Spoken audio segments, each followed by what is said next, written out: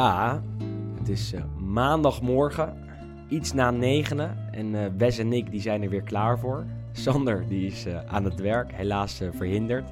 Dus wij gaan weer met z'n tweeën de Italiaanse week doorbespreken. Nabespreken moet ik dan eigenlijk zeggen. Is veel gebeurd, veel mooie uitslagen gezien. Veel bijzondere verhalen meegekregen. Veel discussie geweest, ook in Nederland. En ik denk dat we daar misschien even moeten beginnen. Zaterdagavond was het duel tussen Juventus en Atalanta, een wedstrijd waar iedereen naar uitkeek. En jij ook, denk ik, Wes. Ja, absoluut. Nee, je zag ook al op Nederlands voetbal Twitter hoeveel mensen er opeens afstemmen op de Serie A. Dus dat is natuurlijk sowieso positief. Ik denk niet dat het heel veel te maken heeft met Juventus, vooral met Atalanta. Omdat die natuurlijk die laatste tijd heel goed doen. Het sprookje van Atalanta. En die maakte volgens Emile Schelvis in ieder geval nog kans op die titel. Een hele leuke wedstrijd. En eigenlijk was je het daarmee eens van tevoren? Dacht jij dat als Atalanta had gewonnen bij Juve, dat ze dan nog om de titel mee hadden kunnen doen? Hadden 9 punten achterstand voorafgaand aan de wedstrijd. Als ze wonnen was het 6. Ja, maar eigenlijk 7, want dan hadden ze niet dik genoeg gewonnen. Het ligt er een beetje aan hoe het goed onderling resultaat gaat natuurlijk boven het doel. Dus als stel ze hadden met 2-3-0 gewonnen. Ja, het eerste duel was in Bergamo 1-3 voor Juve geworden. En op een gegeven moment stond Atalanta zaterdagavond met 1-2 voor. Hadden dan nog eigenlijk een doelpunt moeten maken om het echt recht te kunnen trekken uiteindelijk. Nou goed, stel het was 7 punten geweest en Juve moet nu nog tegen Sassuolo en Lazio, de eerstkomende 2 duels geloof ik. Ook nog tegen Roma uiteindelijk. En Roma inderdaad op de laatste speeldag, dus het zou eventueel nog hebben gekund. Goed, het was wel een beetje een long shot. Maar goed, ja, in ieder geval de wedstrijd zelf, 2-2 uiteindelijk. Laten we het daar eerst even... Super long shot, ja, kom nou. Ja, oké, nee, laten we het eerst over de wedstrijd hebben. Laten we het eerst over die wedstrijd hebben. Nou goed, kijk. Eigenlijk exact hetgene wat iedereen had verwacht. Nou, Juventus, creativiteit is er al een tijdje niet meer. En spel maken moet je niet aan hen overlaten. En Atalanta deed dat hartstikke goed. En eigenlijk vanaf misschien de eerste 4 minuten waren een beetje onwennig vanaf Atalanta-kant. Met een paar goede acties wel van Dybala daar in de hoek vooral. Maar eigenlijk daarna is het gewoon 40 minuten lang eenrichtingsverkeer geweest. Een soort Ajax, hè? Ja, maar dat was inderdaad echt precies de wedstrijd. Jij zei het natuurlijk ook op Twitter al, maar het was ook gelijk de wedstrijd waar ik aan dacht van Juve is echt de hele lange tijd niet zo weggespeeld en ook gewoon compleet weggespeeld. Maar het bewijst nog maar eens, en dat is de afgelopen 2 seizoenen wel gebleken, dat als je durft te spelen in Turijn, als je durft aan te vallen in het Allianz Stadium, dat je het Juve super lastig kan maken. En zeker dit Juve, want ze zijn gewoon niet zo goed. Dat hebben we vaak gezegd.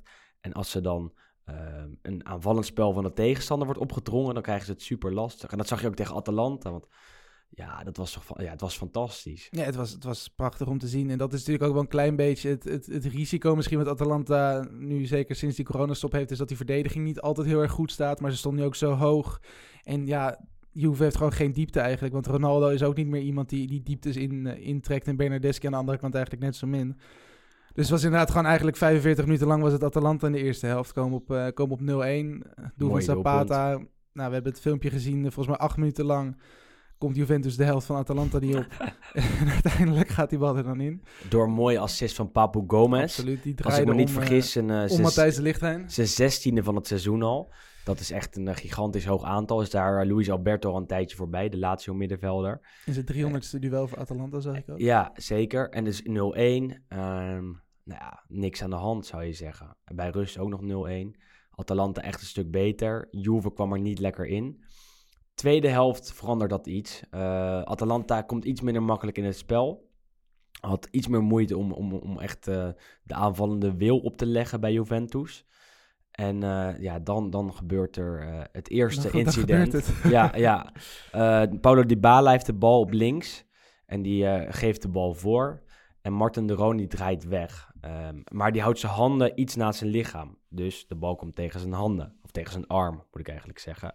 Scheidsrechter Giacomelli wijst gedecideerd naar de stip. Terecht, toch? Dat zeg je heel mooi, gedecideerd. Veel discussie. Veel discussie. Nee, goed, ik snap het. Belangrijk om daarbij te weten is dat eigenlijk in de Serie A hebben ze volgens mij ergens november, december hebben ze besloten van we gaan nu gewoon eigenlijk voor alles fluiten. Eerste seizoenshelft, zeg maar, was inderdaad die intentie die ook nog af en toe werd gebruikt. Hebben onder andere van de scheidsrechtersbaas, die heeft nog Rizzoli, die heeft nog een keer een soort lezing gegeven met videovoorbeelden van als de bal in dit geval op de hand komt, dan moet je eigenlijk niet fluiten, want daar kan de speler echt niks aan doen. Nou goed, daar is op een gegeven moment is er van afgestapt, ook omdat er gewoon heel veel handsballen waren.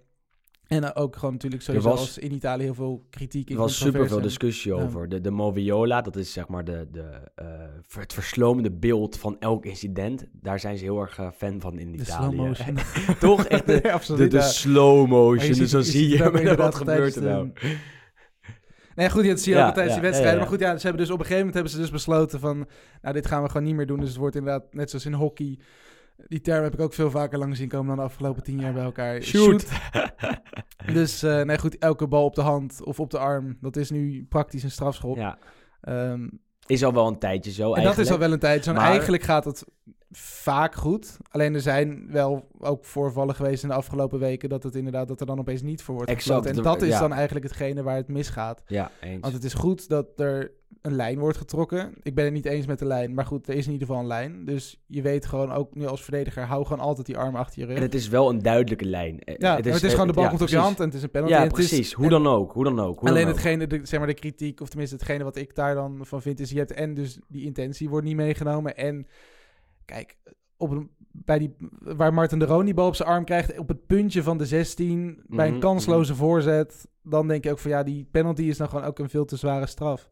Ja, want goed, ik snap best dat jij een penalty geeft... als inderdaad op een Suarez manier tegen Ghana toen... dat hij die bal uit de doelmond slaat. Ja, tuurlijk is dat rood, tuurlijk is dat een penalty, maar... Wat een beetje het in punt dit soort is, gevallen niet, toch? In de eerste helft schoot Dybala ook al de bal tegen een hand of tegen een arm. Nou, ik kwam uiteindelijk niet tegen de arm, maar dat wilde hij. Tweede helft gebeurde dat eerder ook al een keer. Dus heel Juve schreeuwde om een pingel toen ook. Toen kregen ze hem niet, want de bal kwam niet tegen de arm. Maar je ziet dus dat die aanvallers van Juve... en ik zeg niet dat het alleen bij Juve gebeurt... maar dit is het voorbeeld dat we nu even erbij nemen. Je kan er wel op gaan spelen. Ja, ze spelen er gewoon op. Want je ziet dat Dybala aan voorzet geeft... is misschien een beetje een kansloze voorzet. En de bal komt wel tegen de arm. Nou ja, pingel. Het is gewoon slim. Het slim gebruik maken van de regels. Heel voetbal Twitter, heel veel mensen, ook Emiel Schelvis als commentator, waren erover verbolgen. Kan ik me wel in vinden, want het is super vermoeiend. Zeker ook met de Juventus-geschiedenis hier in Nederland in het achterhoofd. En het wordt daarna nog 2-1 voor Atalanta, of 1-2 moet ik dan zeggen. Prachtige raket van Malinovski, die er steeds beter in lijkt te komen. De Oekraïense middenvelder van Atalanta. Komt van RC Genk. Afgelopen zomer de stap gemaakt naar Bergamo. Had het een beetje lastig eerst. Maar de afgelopen tijd, en zeker na de coronastop, doet hij het echt gewoon heel erg goed. Eerst een heel erg mooi doelpunt tegen Lazio. Vanaf de buitenkant van de 16. Ook een raket, maar dan met links. En afgelopen zaterdag echt met zijn rechter. Wat super verrassend is, want hij kan niks met rechts. Nee, hij kan niks met rechts. Nou, blijkbaar wel. Maar hij kan blijkbaar wel schieten. Maar goed, als je hem inderdaad tijdens de wedstrijd ziet... probeert hij die rechter echt zoveel mogelijk te ontwijken. Ik denk dat hij de liefste zou amputeren misschien af en toe. Maar goed, die zat er aardig in. 1-2. Dan denk je van, goed, op basis van het spel... natuurlijk ook nog steeds meer dan verdiend. En dan is inderdaad Atalanta wel weer dichterbij komen. Alleen dan een paar minuten voor tijd... nog een keer een strafschop voor Juventus. En dan... Luis Muriel dit keer, die de bal ongelukkig tegen zijn hand krijgt. Hand is wel ver uitgestoken. En de scheidsrechter, Jack O'Malley, die geeft de pingel. En terecht weer eigenlijk. Ja, goed, kijk, daar kun je echt niet zeggen dat die arm netjes langs zijn lichaam is. Maar goed, hij kijkt niet naar de bal, maar ja...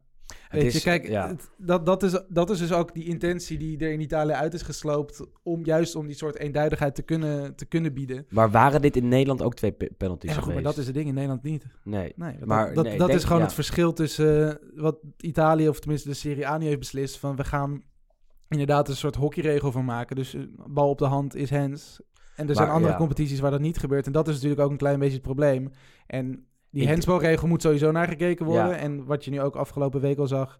met volgens mij Colina die het zei van... het is niet de bedoeling dat competities nu hun eigen regels gaan bedenken... Maar of hun eigen regels gaan handhaven. En dat gebeurt nu. En dat is natuurlijk een slechte zaak... tenzij dit inderdaad gewoon een soort voorloper wordt voor alle competities. Zeggen ze in Italië dat het wel meevalt... dat ze de eigen regels verzinnen. Ze zeggen dat die scheidsrechtersbaas, Rizzoli... dat hij gewoon elke week belt met de scheidsrechtersbaas in Frankrijk, Duitsland, Spanje, Engeland, noem het allemaal maar op. En dat ze dan samen 1 uniforme lijn kiezen. Maar uit de cijfers blijkt dat niet. Hè? Want in de Serie A zijn er zoveel meer pingels gegeven dit seizoen dan in andere landen. En zeker voor handsballen. Ja, handsballen zijn ze inderdaad al volgens mij meer dan 20 keer vaker dan in andere competities. Ja. Inderdaad, gewoon in totaal is het ook... gaat het de slechte kant op, zeg maar, als je het zo kan noemen. En wat je inderdaad in Engeland ziet, waar gewoon de VAR niet wordt gebruikt praktisch, wordt die in Italië bij alles gebruikt. En als je wordt geroepen naar het scherm, dan moet je hem ook wel geven bijna. Ja, Alleen, dan nemen we eigenlijk het moet niet, Parma maar... er even bij van vorige week. Ja. Want daar sloeg Gianluca Mancini, de centrale verdediger, sloeg de bal als een soort weg met zijn schouder. Ja, schouder, elleboog. En daar wordt hij dan niet gegeven. Scheidsrechter werd wel dat geroepen. Nou goed, en dat is dan een beetje de kritiek die je daarop kunt hebben. Van als je dan inderdaad zegt van alles is hands, dan moet je dat ook gewoon echt handhaven. Ja. En als dat niet gebeurt, ja, dan snap ik natuurlijk ook dat er vanuit Nederland bijvoorbeeld heel veel kritiek komt. Maar dat weten de mensen niet door die allemaal naar Juve, Atalanta hebben zitten. Nee, goed, maar kijk, maar dat die is een hebben beetje... niet naar Roma, Parma gekeken. Nee, goed, en Geen dat sowieso twijfel. niet. En er zijn natuurlijk ook mensen die begin dit seizoen misschien naar Atalanta Juve hebben gekeken. Daar was ook een voorzet van Atalanta toen op de arm van Bentancur, geloof ik, op de rand van de 16.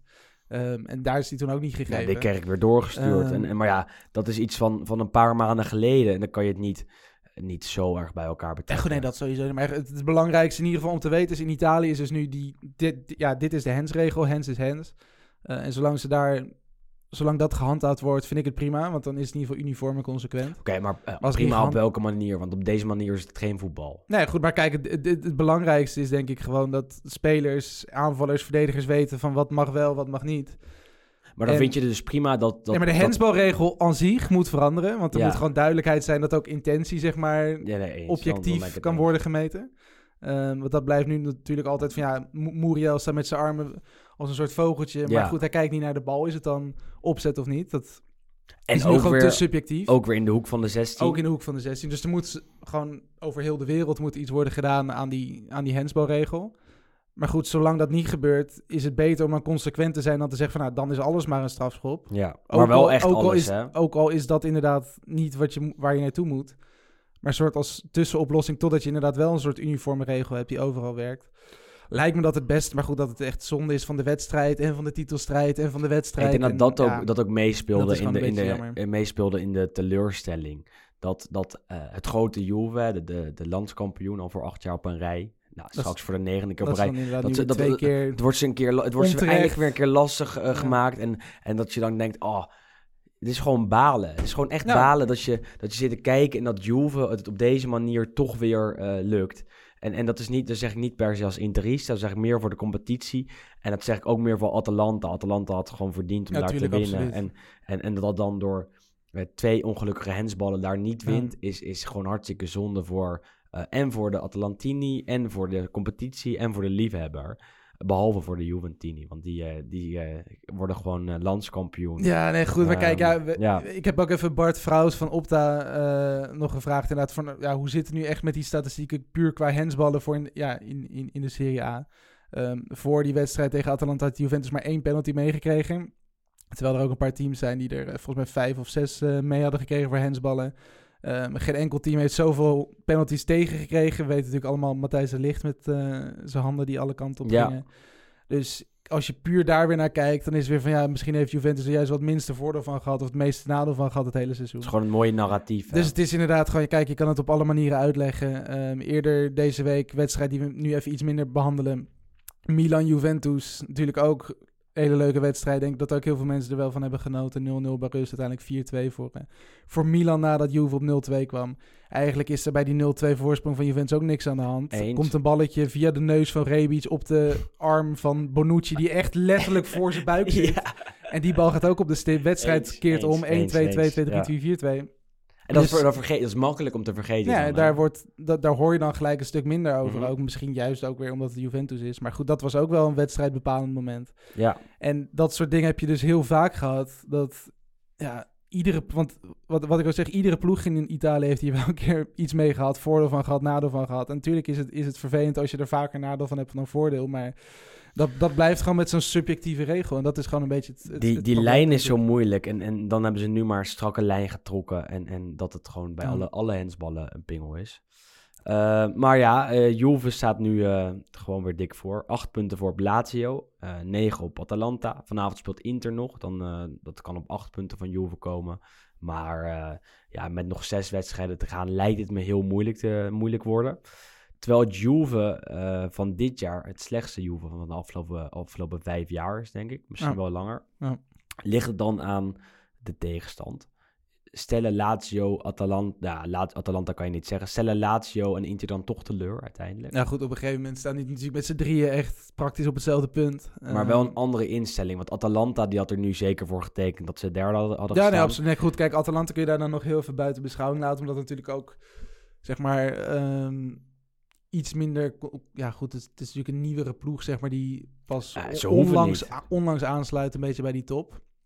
En het hoeft natuurlijk ook eigenlijk niet. Eigenlijk is het gewoon een team wat Europa League voetbal, zeg maar, voor die plek een beetje moet gaan. Op basis nu van de laatste paar seizoenen kun je inderdaad een punt maken dat ze inderdaad ook gewoon de Champions League verdienen, want dat doen ze ook. Mm-hmm. Maar goed, ja, op een gegeven moment staan Juve en Inter en Lazio staan praktisch op hetzelfde punt qua stand. En dan kun je nu wel zeggen dat Lazio en Inter het echt hebben laten liggen. Want ook op momenten dat Juve punten verspeelt, verspelen Lazio en Inter ook punten. Dus je komt gewoon niet dichterbij. En dat is, denk ik, ook zeker als je Lazio en Inter-fan bent heel frustrerend. Als je ziet dat Inter inderdaad verliest van Bologna, 3-3 speelt tegen Sassuolo. Tegen Verona hetzelfde. Je had er gewoon makkelijk 8 punten meer kunnen hebben. Dan sta je gewoon gelijk met Juve. En dan kijken we even naar Lazio. Lazio verloor afgelopen woensdag van Lecce. Of afgelopen dinsdag was dat. Zaterdag thuis tegen Sassuolo. En dan voel je erbij wel hangen. Ja. En het werd 1-2 voor Sassuolo. Ja, van tevoren kun je dat gewoon aanvoelen dat Lazio daar weer punten gaat verspelen. Tegen Lecce misschien nog niet, tegen Sassuolo zie je dat eigenlijk van alle kanten aankomen. Waaraan ligt dat? Ja, ik weet het niet precies, maar die zijn het gewoon echt compleet kwijt. Stand volgens mij sinds de coronastop staan ze volgens mij 14e of zo, denk ik, qua punten die ze hebben behaald. Nou goed, Lecce, we staan praktisch helemaal onderaan. Ja, goed, als je daarvan zijn verliest, ook niet zo goed. Het is ook gewoon niet best. En, nee. Maar het is bijzonder. Ik heb er gewoon een vermoeden dat de selectiebreedte bij Lazio van die, misschien wel de top 7, top 6, het minst goed is. Ja, goed, maar wat wie erin komt, staat Jordan Lukaku speelt weer. Ja. Of Patrick, hè, zeg je. Ja, dat is... Patrick. Met die C erachteraan. Maar komt Lukaku erin, komt Patrick erin. Cataldi in mindere mate. Dat zijn gewoon spelers die niet goed genoeg zijn voor de top 4 in de Serie A. En laat staan voor een titelchallenger. En je ziet ook dat Simone Inzaghi dat ook weet, want die wisselt gewoon niet. Ja, goed. Ik zag inderdaad ook van het weekend een stukje wat geschreven werd volgens mij door Alice de Mackenzie. Ook een Italië-volger. Woont in Rome, geloof ik. Je hebt hem gesproken voor de preview op de derby. Ja. En die zei ook van het grote verschil wat je ziet na de coronastop doet Simone Inzaghi pas gemiddeld 2 wijzigingen per duel door in zijn startelf. Ook een van de minste van alle teams bijna. En ze speelt dan nu tegen Sassuolo en de Zerbi die gooide er gewoon 9 nieuwe namen in. En het is ook een beetje wat hij ook zegt en wat ik ook wel geloof is dat Inzaghi vertrouwt ook gewoon niet echt op die... Ja, op zijn breedte. Want hij heeft echt wel prima spelers daar rondlopen. Nou goed, prima misschien niet. Maar je kunt beter, denk ik, met een reservespeler erin spelen... dan dat je dezelfde man 12 wedstrijden achter elkaar laat daar spelen. ben ik het mee eens. Maar die spelers die er dan in komen... zijn ook gewoon echt niet zo goed. Nee, ik neem dan Lukaku de hele tijd... maar die zie ik dan voorzet te geven. Eerst tegen Lecce en dan tegen Sassuolo. En dan denk ik, die haalt het niveau echt niet voor Lazio. En dat is dan nog bijna de beste speler van de tweede... van nu sinds de coronastop bij Lazio. Nee, maar precies. En Immobile heeft het niet meer. Ja, maar goed, het feit dat ze bijvoorbeeld zo'n Bobby, daar kan je niet gewoon een keer vanuit de basis laten starten. Dat is natuurlijk ook al vrij. Nee, maar waarom niet? Weet je? Het is niet dat Immobile en Caicedo op dit moment ik denk omdat Inzaghi het niet durft. Nee, omdat ze staan op een plek. Of ze stonden op een plek. Ze moeten presteren. Ja, precies. En dan durft hij het niet om opeens te starten met El Kanye en Javan Anderson bij wijze van spreken. Dat durft hij niet. En dat verschil maken. Maar, zeker, maar het verschil in trainers zie je dan wel. Want en ook wel in breedte. Het is natuurlijk bij de ene trainer makkelijker dan voor de ander. Bij Juve kan je makkelijker doorwisselen dan bij Lazio. En bij Sassuolo kan je ook makkelijker doorwisselen dan bij Lazio. Om een andere reden, omdat er minder druk achter zit. Maar het is wel interessant om te kijken wie wat durft. Want Antonio Conte bij Inter durft het ook niet. Die kan het ook niet. Verhaal, en die vertrouwt zijn bank ook niet. En dan wisselt hij niet. En dan zie je toch weer dat een speler er doorheen zit in de 80ste minuut. En dan is hij nog niet gewisseld. En dat is gewoon telkens te laat. Terwijl het bij andere teams wel gebeurt. En je ziet inderdaad bij Lazio en Inter, denk ik, dat gewoon het verschil qua niveau en kwaliteit tussen echt de basis en de bank is groter dan bij Juve, En ook groter dan bij Sassuolo, waar gewoon iedereen praktisch een beetje hetzelfde niveau heeft. En groter dan bij Atalanta. Ik denk dat Atalanta de op één na meest brede selectie heeft van de Serie A. Want je zag ze wisselen en dan wordt het aanvalstrio gewisseld. Gomez, Ilicic en Zapata. Maar dan komen er wel gewoon goede namen in. Muriel, en daar kan je mee thuiskomen. Het niveau gaat misschien iets achteruit, maar zeker goed genoeg. Als je dat bij Inter doet, met Lukaku en Lautaro, dan komen Alexis Sanchez erin en Esposito. Dan hoor je echt achteruit. En bij Lazio, idem dito. Ja. Als jij Immobile wisselt en Correa wisselt, dan komen Adekanje en Caicedo erin. Ja, Caicedo. Het is Caicedo, maar Ronald van der Geer heeft het over Caicedo. En dat is denk ik iets wat zeker een effect is van de coronastop. Dat je nu zo vaak wedstrijden achter elkaar hebt, elke 3 dagen. En dat je daardoor ziet dat een speler als Immobile het helemaal kwijt is. Heel erg moe is en het niet meer lukt om te presteren. En ook door de hitte, denk ik. Dat je daardoor nog meer zware duels hebt en nog meer moeite hebt om het 90 minuten te laten zien. En dat zie je bij Lazio, die de 1-2 tegen Sassuolo tegenkregen in de 90ste minuut. Onze favoriet, Ciccio Caputo, met een kopbal van een halve meter. Ja. Wat er bij Sassuolo gebeurt is wel interessant, hè? Ja, goed, op dit moment volgens mij de beste winstreeks van de hele competitie. Hebben er nu volgens mij 4 op rij. Voor het eerst in de geschiedenis dat lukt. Ze spelen pas sinds 2013, denk ik, Serie A. Maar goed, het project ook wat daar gestart is. We hebben het natuurlijk over Atalanta, maar eigenlijk is Sassuolo een beetje een mini-Atalanta. Ja. Over het algemeen goed geleid. Leuke scouting. Halen ook overal nergens spelers vandaan. Natuurlijk Filip Juricic, die natuurlijk in Nederland nog bekend is. Vorig jaar Demiral uit Turkije opgepikt. Ze lopen nu met de rechtsback Mert Müldür, ook een Oostenrijkse Turk. Ik heb het even gecheckt bij Jordi Amali. Het is toch echt een Oostenrijker. Hij heeft wel gekozen voor Turkije, Geboren in Oostenrijk. Maar goed, die halen ook overal en nergens spelers vandaan. Dan heb je ook een volledig internationaal gezelschap. En die spelen ook heel erg leuk voetbal.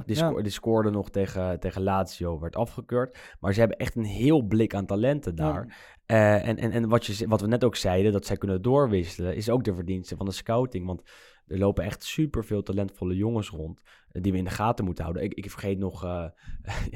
dat is een mooi begin om dat even aan... Bruggetje. Traoré,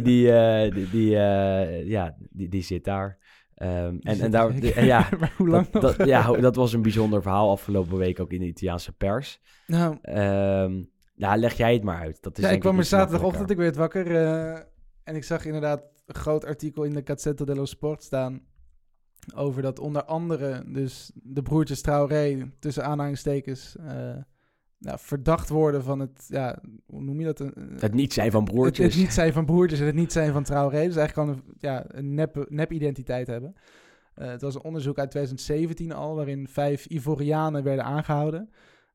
Zij werden ervan verdacht om inderdaad mensen een soort nep-identiteit aan te bieden. En een van die figuren, die zei toen als jullie 2, samen met 5 andere jongens, als jullie nou net doen alsof jullie familie zijn...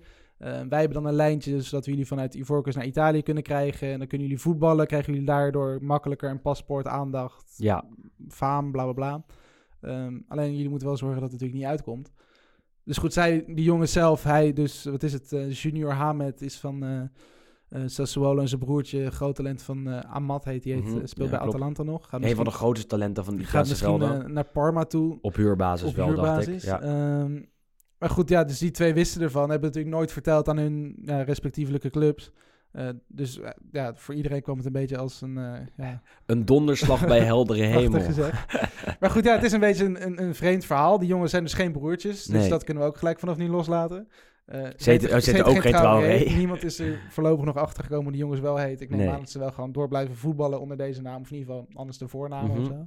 Artiestennaam. Maar goed, het is een bizar verhaal natuurlijk en wat is dan de straf die ze boven het hoofd hangt? Dat is een beetje de vraag nog van of hier wat aan wordt gedaan en op welke manier er wat aan gedaan kan worden. We hebben in het verleden, is het al vaker gebeurd, ook in Italië. Toen is er een keer een straf volgens mij uitgedeeld van 6 maanden niet voetballen. Het zou ook kunnen. Het zou goed kunnen dat er zoiets is. En ik neem aan dat die jongens ook gewoon een soort... Dat ze dan maar 1 januari pas mogen. Ja, verdienen nu redelijk goed volgens mij allebei wel. We zijn allebei echt heel erg talentvol. De ene Traoré vorig jaar bij Empoli echt uitstekend op het middenveld. Nu bij Sassuolo is eigenlijk al van Juve. Niet officieel, wel officieus.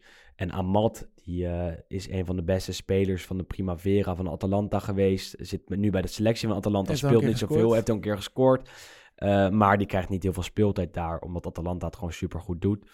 En mag minuten gaan maken bij Parma volgend jaar. Zijn zeker 2 spelers die een opvallende naam hebben in de Serie A. Die gewoon de kans hebben om binnen nu en 3 jaar toppers te zijn. Meer, dus nee. Dat is misschien nog wel... Ze hebben allebei 3 namen. Wat, tenminste in Ivoorkust, voor zover ik weet, is het meestal gewoon voornaam, achternaam. Alleen deze hebben er dus allebei 3. Dus misschien is een van die andere namen is dan al de achternaam, heb ik even bedacht. Oké. Als je hebt dus Hamed Junior Traoré. Dus misschien heet die jongen gewoon... Junior als achternaam of Hamed als achternaam. En zijn broertje tussen aanhalingstekens heet dus Amat Diallo. En Diallo is ook een hele bekende achternaam in Afrika. Ja. En dus dan wie weet is dat gewoon, is gewoon Traoré een soort aanhangsel. Dan gaan ze met die andere namen spelen. Maar ja, het onderzoek Mooi loopt verhaal, nog wel. Ja, een bijzonder verhaal in ieder geval. Terug naar Sassuolo, daar gaat het hartstikke goed. Gaan zij het Milan en Napoli nog lastig maken in de strijd om de Europa League tickets? En Roma misschien zelfs nog? Nou, dat is misschien net iets te ver gegrepen. Staan nu 4 punten achter Milan. 6 achter Napoli, 8 achter Roma. Dus dat gat is denk ik wel iets te groot. Nog 6 duels te gaan. Nou, in ieder geval is het leuk, want 3 weken geleden hadden we het ook over Sassuolo. Tenminste, meer over de trainer, Roberto De Zerbi.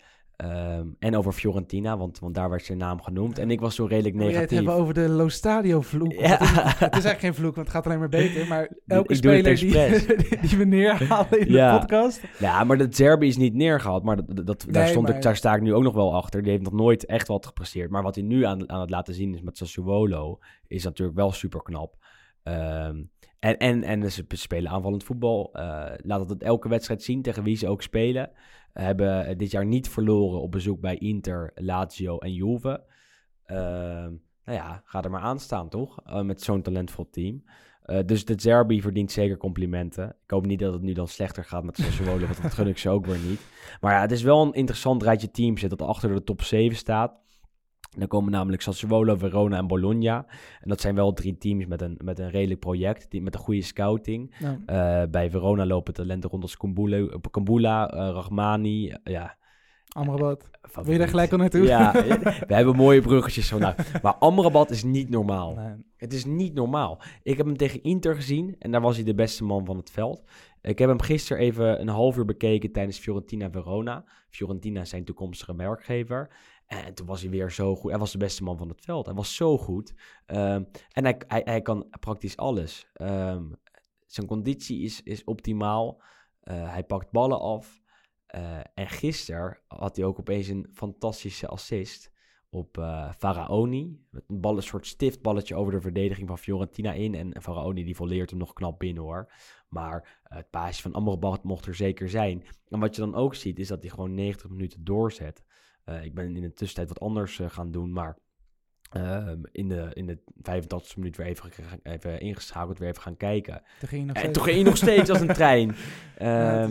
Maar zou hij spijt hebben van zijn keuze voor Fiorentina zo snel in het seizoen al? Want hij gaat er volgend jaar spelen, 15 miljoen voor hem betaald. Maar misschien dat hij wel een stap hoger op gekund. Ja, ik zie het niet. Op zich, Fiorentina natuurlijk ook gewoon een club met een leuk project. Maar ik sluit ook niet uit dat iemand nu gewoon tussendoor al zegt van... Hey Fiorentina, als we 20 miljoen aan jullie betalen, mogen we hem dan nu al hebben. Gaan ze niet doen, denk ik. Gaan ze misschien niet doen, maar het is inderdaad, als je ziet hoe die speelt... om dan zeg maar van Verona naar Fiorentina op basis van dit seizoen is dat gewoon een soort zijstap. Ja, zeker. Ja, maar op basis van dit seizoen. Ja, kijk, normaal gezien Verona is natuurlijk promovendus. Fiorentina, normaal gezien is dat gewoon wel een top 8 ongeveer. Normaal gezien, hè? Dat is de afgelopen jaren niet gebeurd. Jaren niet, dus dat is natuurlijk wel jammer. Maar goed, ik snap op zich die keuze wel. Alleen het was natuurlijk al opvallend, want hij was praktisch rond met Napoli. Hij heeft volgens mij bij het praatprogramma van Kees Jansma gezeten op zondagmorgen. Toen heeft hij gezegd... Zijn broer zat er toen, dacht ik. Met in ieder geval, alles is praktisch rond, behalve die imago-rechten, die portretrechten. Dus toen was hij daar echt al heel dichtbij. En iedereen schreef en sprak hem daar natuurlijk ook al naartoe. En uiteindelijk koos hij dan toch voor Fiorentina. Dik contract, hè? Dat is logisch. Maar dat was natuurlijk al wel een soort teken aan de wand van... misschien is Fiorentina wel een soort stapje terug als je eerst al in verband wordt gebracht met Napoli. Al was Napoli toen nog wel heel slecht. Stonden nog echt in de middenmoot. Hebben zich inmiddels herpakt. En als je dan kijkt naar dat middenveld, had hij daar zeker wat aan toe kunnen voegen. Want iets meer drive nog. En daar staat zeker een interessante middenrif. Met Zielinski, Demme, Fabian Ruiz. En ze hebben niet zo'n speler als Amrabat. Was interessant geweest. Nu naar Fiorentina. Ja, die zullen zich wel moeten herpakken en nog meer moeten investeren. Want een 13e plek voor hen is gewoon niet goed genoeg. En nu in 96e minuut, volgens mij was het Patrick Cutrone die dan de 1-1 maakte. Ja, tegen wie was het ook alweer? Jeetje, ik heb die goal gezien. Gewoon live. Tegen Verona was jeetje, dat zeg ik net gewoon. Goedemorgen. Laten we het erover hebben. We hebben nog geen koffie gehad. De koffie was op. Dat was inderdaad zo. En er waren gisteren sowieso wat late doelpunten, want... Parma scoorde 2 keer. 2 keer. En Bologna-trainer Mihailovic is vorige week boos geworden tegenover de camera's van het Italiaanse Sky Sport. Want ze hadden gewonnen van Inter. En hij vond dat er te weinig tijd was ingeruimd om over Bologna te praten. Het schijnt dat ze gisteren 3 uur lang over Bologna hebben gepraat. Na deze comeback van Parma tegen ze. 2 doelpunten in de blessuretijd. Van 0-2 naar 2-2. En wat mooi daar was dat Roberto Inglese scoorde voor Parma. Terug van een zware blessure. En direct tref zeker. Net zoals Zaniolo bij Roma. Dit zijn wel dingetjes die de Serie A nog leuk gaan maken de komende periode. Want op veel fronten is het al bijna beslist. Dan ga je toch echt meer van de spelers genieten. Heb jij namen waar jij voor gaat zitten dan? Ja, nee, goed, kijk, het voordeel, het klinkt een beetje cru, maar het is inderdaad het voordeel van zo'n coronastop, dat je inderdaad gewoon 3-4 maanden niet hebt kunnen voetballen, is dat ook heel veel geblesseerde spelers natuurlijk weer fit raken. We hebben natuurlijk uit Nederlandse oogpunt bijvoorbeeld met Memphis Depay. Bergwijn. We hebben natuurlijk heel veel jongens die best wel zwaar geblesseerd zijn geraakt in dezelfde wedstrijd. Toen inderdaad Zaniolo, Demiral. Zaniolo is inmiddels weer teruggescoord. Demiral traint sinds gisteren weer mee. Bij Juve. Bij Juventus inderdaad. Nou goed, je noemt net inderdaad Inglese al. Je hebt gewoon een paar spelers die er heel lang uitlagen, waarvan je dacht van seizoen klaar. En die krijgen dan nu toch nog een kansje om nog een paar wedstrijdjes te spelen. Dat is natuurlijk hartstikke mooi. Gaan we Pavoletti nog zien, de Cagliari-spits? Pavoletti misschien net niet meer. Dat is wel een favoriet ook van ons. Dat is wel een heerlijke spits. Ik zag hem trainen op het strand van Sardinië. Je zou zeggen, als je aan het voetballen bent op het strand, dan zit het wel goed met al je ledematen. Want, maar hij zit nog niet bij de selectie. Heel slecht voor je knieën. Nee. Maar goed, kijk, dat zijn mooie spelers. Ja, maar dat zijn mooie dingen. En zeker natuurlijk zo'n Zaniolo, wat natuurlijk ook nog steeds denk ik wel een van toch wel de toekomst van het Italiaanse voetbal. Zeker van de Italiaanse jongens zelf. Is dat natuurlijk een grote naam. Voor Juve is het natuurlijk heerlijk als je Demiral kan brengen in plaats van een verschrikkelijke Rugani of Bonucci natuurlijk ook gaat altijd, dat nog wel even duren, denk ik. Want Chiellini traint ook al een tijdje mee. Die is ook nog steeds niet wedstrijdfit. Matthijs de Ligt hoeft zich voorlopig geen zorgen te maken dat zijn plekje weer gaat worden ingenomen. Ook vanwege zijn spel, want de Ligt doet het gewoon uitstekend. Nog altijd gewoon eventjes voor Hans Otten nog even naar de degradatiestrijd, denk ik. Nou goed, Genoa heeft gewonnen, dus ik denk dat het een hele blij... ik had hem een appje gestuurd, dat het een mooie overwinning was. Toen zei hij, nu moet de Cagliari niet verzaken tegen Lecce. Hebben ze ook niet gedaan, tenminste niet in die erge mate. Lecce pakte daar een puntje. Ja, het is daar wel echt spannend. Dat is nog wel leuk inderdaad. Ja. Want Spal en Brescia zijn, laten we zeggen, gedegradeerd. Lecce, Genoa en eigenlijk die twee, die gaan nog wel strijden om het laatste plekje in de Serie B. Of te strijden om daar niet te komen eigenlijk. Genoa heeft toch wel een mooi programma, want die moeten nog tegen elke concurrent praktisch. Dus je zou zeggen dat het een voordeel is? Tegen Torino, Lecce en Sampdoria de volgende 3 duels. Nou ja, je zou zeggen dat ze daar wel een aantal punten moeten kunnen pakken. En voor Lecce ligt het gewoon wat moeilijker. Die moeten tegen Fiorentina, tegen Genoa dus en tegen Brescia ook wel. Dus het kan wel. Het wordt gewoon spannend. Ja. Het is gewoon een leuke subcompetitie binnen de competitie. Waarbij ik denk dat Lecce aan het kortste eind gaat trekken. Ja. En goed, Torino speelt dus vanavond tegen Inter. Die zijn daar nog 4 puntjes boven. Dus als die iets nog zouden kunnen doen tegen Inter, dan zijn die eigenlijk ook zo goed als veilig wel. Dat kan iedereen, dus het zou kunnen. Maar ik denk in zo'n degradatiestrijd is een punt of 4, 5 is denk ik genoeg om je concurrentie achter je te houden. Maar goed, Genoa, Lecce. Ja, ik weet het niet. Het is elke week een beetje gissen en elke week kijken. Ik had ook niet verwacht dat Lecce van Lazio zou winnen. Bij Genoa scoorde Lasse Schöne trouwens gisteren. Een mooie vrije trap. Is het tweede in Genoa. Ja, misschien was een derde, dacht ik. Want 1 tegen Milan, 1 in de Coppa Italia. Tegen Imolese? Ja, exact. En dan was dit de derde. Dus ik had het gisteren bij het verkeerde eind. Dat wist ik. En gelukkig werd het filmpje verwijderd op Twitter. Dus heb ik de tweet ook... was de tweet niets meer waard. Laten we nog even de vragen van de lezers doen. Want elke week krijgen wij een aantal vragen binnengestuurd via Twitter. We waren er deze week waren het er niet zoveel.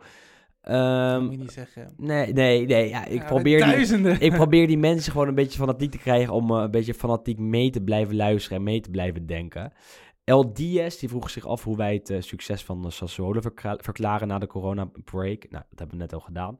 Melvin, die vroeg of we wat aandacht voor de promotie en degradatiestrijd in de Serie B konden hebben. Ja, kijk, weet je wat het is, Melvin? Dat wil ik wel doen. Alleen ik kijk niet echt naar de Serie B. Ik weet niet hoe het met jou zit, Wes. Dan wordt het gewoon zo erg bluffen altijd. Ja, je kijkt Venetië, maar wat gebeurt er allemaal in de Serie B? Mijn grote liefde Venetië, daar staat opnieuw vrij riskant onderin. Maar het zit heel dicht bij elkaar. Want het gaat eigenlijk nergens over. Want het verschil tussen de nummers 8, wat nog recht geeft op play-offs voor promotie naar de Serie A, en de nummer 15, dat verschil is 7 punten. Ja. Dus als je 2 wedstrijden wint, dan sta je bijna op kop. Het enige wat natuurlijk duidelijk is, Benevento is al kampioen. En daarna is het waarschijnlijk, wordt dan Crotone, Pordenone. Dat zijn dan waarschijnlijk de tweede directe in ieder geval. En daarachter krijg je natuurlijk nog die play-offs. Dus dat komt allemaal. De Pordenone gaat dan naar de play-offs. In dat geval zou dat wel de zijn. nummer 3 tot en met nummer 8 gaan naar de play-offs om te promoveren. Er zitten best wel een paar grote ploegen tussen. Natuurlijk Empoli Chievo, die we de afgelopen jaren nog hebben gezien. Frosinone is gewoon een grote ploeg. Empoli Chievo, inderdaad. Als je nog wat spanning zoekt, kan je dat beter in de Serie B zoeken dan in de Serie A. Of in de Serie C is ook leuk. Ja. Ze is ook bezig met de play-offs. Ja. Interesseert jou dat heel veel? Ik vind, het project van Juventus volg ik wel. Ik heb nu afgelopen week naar Juve tegen Padova gekeken. Was dan de eerste wedstrijd in die play-offs voor promotie naar de Serie B. Want in Italië mag dat dan wel dat Juventus B straks in de Serie B zou komen te spelen. Die wonnen vrij eenvoudig eigenlijk. Goed, nu vanavond spelen ze geloof ik tegen... nu wordt het ook een beetje dit wordt heel erg niche voor dit wordt tegen Carrarese. Okay. En daar speelt in de spits. Dus mocht je het vinden, het wordt uitgezonden op 11 Sports. Je moet, als je de Serie C wil zien, moet je wel een klein abonnementje hebben van €4,99 per maand. Maar je kunt het waarschijnlijk ook op een illegale stream vinden. Carrarese tegen Juventus B. In de spits bij Carrarese, Macarone. Oh, dat is mooi. Dat is mooi. Die dronk ooit een biertje nadat hij had gescoord met de fans van Empoli. Direct bij het juichen gewoon. Door met de volgende vraag. Verwachten we een grote schoonmaak bij Juve? Ik wel, persoonlijk. Deels dan. Zeker een verjongingsproces. Kulusevski is natuurlijk al gehaald van Atalanta/Parma. Ze zijn bezig met wat andere jonge namen. Arthur is al een naam die is gehaald op het middenveld. En er zal ook wel wat meer gebeuren. Ze hebben altijd wel wat ruimte om spelers te verkopen en dan wat geld te creëren voor het transferbudget. Ik denk dat daar wel iets gaat gebeuren. Ook zeker in de spits. Higuain zal weggaan, waar waarschijnlijk Mili komt of een andere jongeling. En daarachter willen ze nog een spits halen. Dus toch verwoord ik het dan goed als niet Juventino, Wes? Ja, ik denk het wel. Nee, goed, zoiets. Kijk. En op de backpositie moet je ook grote schoonmaak is natuurlijk sowieso echt nodig. Ik denk als ik een FIFA-carrière of een FM-carrière zou starten met Juventus, zou ik denk ik 12, 13 man zou ik gelijk naar de uitgang sturen. En goed, je hebt gewoon weinig... Ik zat er inderdaad toen ook tijdens die wedstrijd tegen Atalanta naar te kijken van wie zou ik hier nou echt volgend seizoen ook nog willen zien. En dan blijft er echt weinig over. Pjanic is al weg De Ligt zou ik willen... Ja, De Ligt, Bentancur, Dybala en dan Ronaldo omdat hij wedstrijden beslist. 4 van de 11. Zoiets. Ja, Ronaldo heeft verdient wel een compliment. Hè? Ja, nee, goed. 28 doelpunten. Ja, goed. 11 penalties. Het gaat gewoon nog topscorer worden op deze manier. Immobile 29, ook 11 penalties. Dus dat kun je niet... daar kun je niet zoveel van zeggen, maar ja. Hey, en waar zien we Domenico Berardi spelen volgend jaar? Ja, Sassuolo. Ja, wel, gewoon nog Sassuolo. Nou goed, het zou leuk zijn als hij inderdaad eindelijk dan een keer een stap gaat maken. Ik denk naar Fiorentina. Ja, maar goed, zoiets zou inderdaad wel een logische vervolgstap zijn. Maar ik denk dan ook bij hem van hij is gewoon nog steeds de grote man al 4 jaar lang bij Sassuolo. Maar het is zo'n idioot. Dat is het grote probleem. Hij pakt nog steeds zoveel kaarten. Ja. En ook domme rode kaarten. Dat een topclub de topclubs in Italië hebben het eerder niet aangedurfd. Omdat Berardi gewoon heel grillig was. Wisselvallig als speler en ook als persoon. Want pakte zo vaak gele en rode kaarten. Dat ze het niet met hem aandurfden. Ik zou het, als het Fiorentina was, zou ik het wel aandurven. Als Chiesa wordt verkocht. Goed, een soort van opvolger inderdaad. Kan je hem als opvolger halen. Wel interessant. Dit vond ik ook nog wel een mooie vraag. Wie heeft Eriksen gehaald? Is dat Antonio Conte? Is het Antonio Conte of Inter? Dat is natuurlijk Inter geweest. Ja, weet je, oké, laten we beginnen bij het begin. Als je een speler als Christian Eriksen naar Inter kan halen, dan doe je het altijd. Zeker nadat je middenveld hebt gezien in Milaan, nog 5 jaar geleden, met Kuzmanovic, Guarin en Joao Obi. Ja. Als je dan geen ruimte kan creëren voor een speler als Eriksen, als je hem kan halen, dan ben je dom bezig. Dus Eriksen gehaald. Wat doet Conte? Die creëert geen ruimte voor Christian Eriksen in zijn systeem. Het is echt bizar om te zien. Hij moest lang warm lopen tegen Verona afgelopen donderdag en mocht toen pas 2 minuten voor het einde invallen. Op deze manier pest je hem weg. Een beetje Griezmann-tafereel natuurlijk. Wat we en dit is, bij Griezmann heb ik nog wel wat twijfels. Ik denk dat misschien ook nog wel aan de speler ligt. Bij Christian Eriksen, ik begin ervan te stotteren. Denk ik vind het gewoon zo vermoeiend dat zo'n speler dan niet de kans krijgt die hij verdient. En nu is het wachten op het volgende seizoen. En Conte gebruikt hem gewoon niet op de goede manier. En oké, hij heeft nog niet laten zien wat hij kan. Maar het is wel Eriksen. Maar je ziet ook wel dat hij wat kan in de minuten die hij krijgt. Tegen de eerste wedstrijd na de coronastop in de Serie A. Tegen Sampdoria was hij echt zo goed. Toen draaide het zo goed, ook door Eriksen. Alleen hij zal wat moeten wennen aan de intensiteit en de tactische kennis van de competitie. Maar het is wel iets om in de gaten te houden. Bedankt voor de vraag, Bjorn. Wat hebben we nog meer? De scouting van Atalanta hebben we al behandeld. Nog één laatste leuke.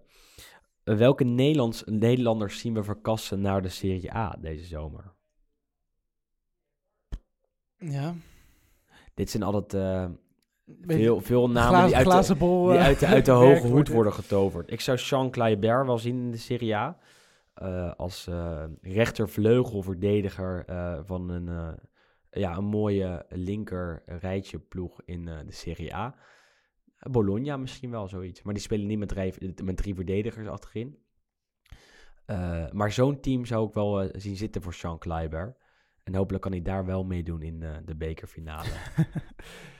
Ik vind het is heel lastig om in te schatten natuurlijk. Omdat je nu zeker met die hele corona break. En dat heeft natuurlijk gigantische invloed op die transfermarkt. Dus eigenlijk kun je daar weinig zinnigs over zeggen. In de gaten houden. Ja, misschien nog wel een Ras van Marin of zo. Dat is geen Nederlander, maar die speelt wel bij Ajax. Zoiets die dan een tweede kans verdient in de Serie A. Ja, ik noem maar wat. Hè. Ja, het is echt heel erg gissen. Joël Veldman is natuurlijk gelinkt aan een paar ploegen, een Italiaanse club. Ja.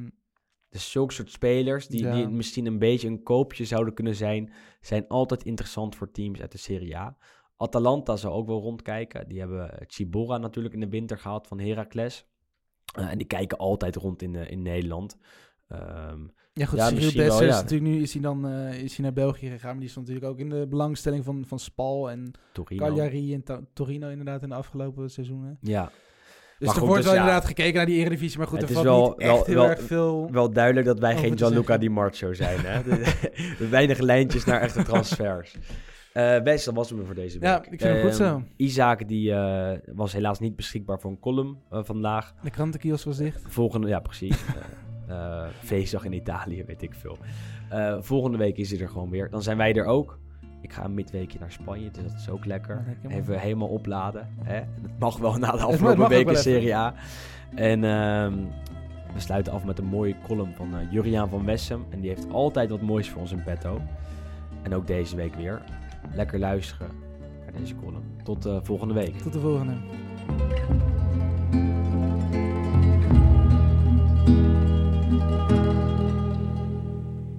Op woensdag spelen Bologna en Napoli tegen elkaar. Eigenlijk staat er niet eens zoveel op het spel, maar het is wel een leuke wedstrijd om even bij stil te staan. Want Bologna-Napoli was 30 jaar geleden voor de bezoekers de beslissende wedstrijd in de strijd om de Scudetto. Napoli had evenveel punten als Milan en er werd al rekening gehouden met een beslissingswedstrijd waar de Scudetto op het spel zou staan. Napoli moest op de voorlaatste speeldag naar Bologna. Die ploeg streed zelf nog om een Europees ticket en had 2 weken eerder gelijk gespeeld tegen Milan. Dat duel eindigde in 0-0, maar Bologna was zwaar benadeeld omdat een duidelijke treffer niet was geteld. De bal was zeker 2 meter over de doellijn geweest. Niet alleen Bologna voelde zich bestolen, maar Napoli ook een beetje. De toenmalige Bologna-trainer Manfredi liep hoofdschuddend weg toen hij in de regiewagen met eigen ogen had gezien dat het zeker een doelpunt voor zijn ploeg was geweest. 2 weken later moest Napoli naar Renato Dall'Ara. De ploeg van Albertino Bigon was gewaarschuwd en nam geen enkel risico. Het kwam verwoestend uit de startblokken. Binnen een kwartier stond het 3-0 voor Napoli. Careca opende de score in de 3e minuut. 6 minuten daarna zette Maradona de score op 2-0 en nog eens 6 minuten later maakte Francini er 3-0 van. Zo zette Napoli Milan duidelijk onder druk en binnen een uur sloegen bij de rood-zwarte ploeg alle stoppen door. Milan verloor bij het onderaanstaande Verona. Van Basten, Rijkaard, Costa Curta en Sacchi werden zelfs van het veld gestuurd, terwijl 100 kilometer verderop feest werd gevierd door tienduizenden Napolitanen. Hun ploeg won met 4-2 en had de tweede Scudetto toch in handen zonder een beslissingswedstrijd tegen het almachtige Milan te moeten spelen. In de slotfase maakte Alemão nog het laatste doelpunt voor Napoli, zodat alle 3 buitenlandse sterren hun aandeel in dit succes hadden. Een week later zou Napoli van Lazio winnen en het kampioenschap officieel binnenhalen. In het volgende seizoen was er nog een bijzondere Bologna-Napoli in de Coppa Italia. In de kwartfinale had Bologna in San Paolo met 1-0 gewonnen. Dat kwam omdat Maradona weer eens onverwacht was thuisgebleven na een nacht in de spelonken van de havenstad. Maar voor de return in Bologna was Pluijser zowaar meegereisd. Bologna kwam thuis met 1-0 voor en leek zich te gaan plaatsen. Maar opeens kreeg Diego het op zijn heupen. Een kwartier voor tijd maakte Massimo Mauro gelijk en in de voorlaatste minuut zette Ciro Ferrara Napoli op voorsprong. Uiteindelijk werd het zelfs in de blessuretijd nog 3-1 door Giuseppe Incrociati. Maradona was verantwoordelijk voor 3 assists. Het zou zijn laatste kunststukje zijn als speler van Napoli. In de halve finale tegen Sampdoria was hij in de thuiswedstrijd nog wel doorslaggevend, maar de return maakte hij niet meer mee, want toen was hij al gevlucht naar Buenos Aires.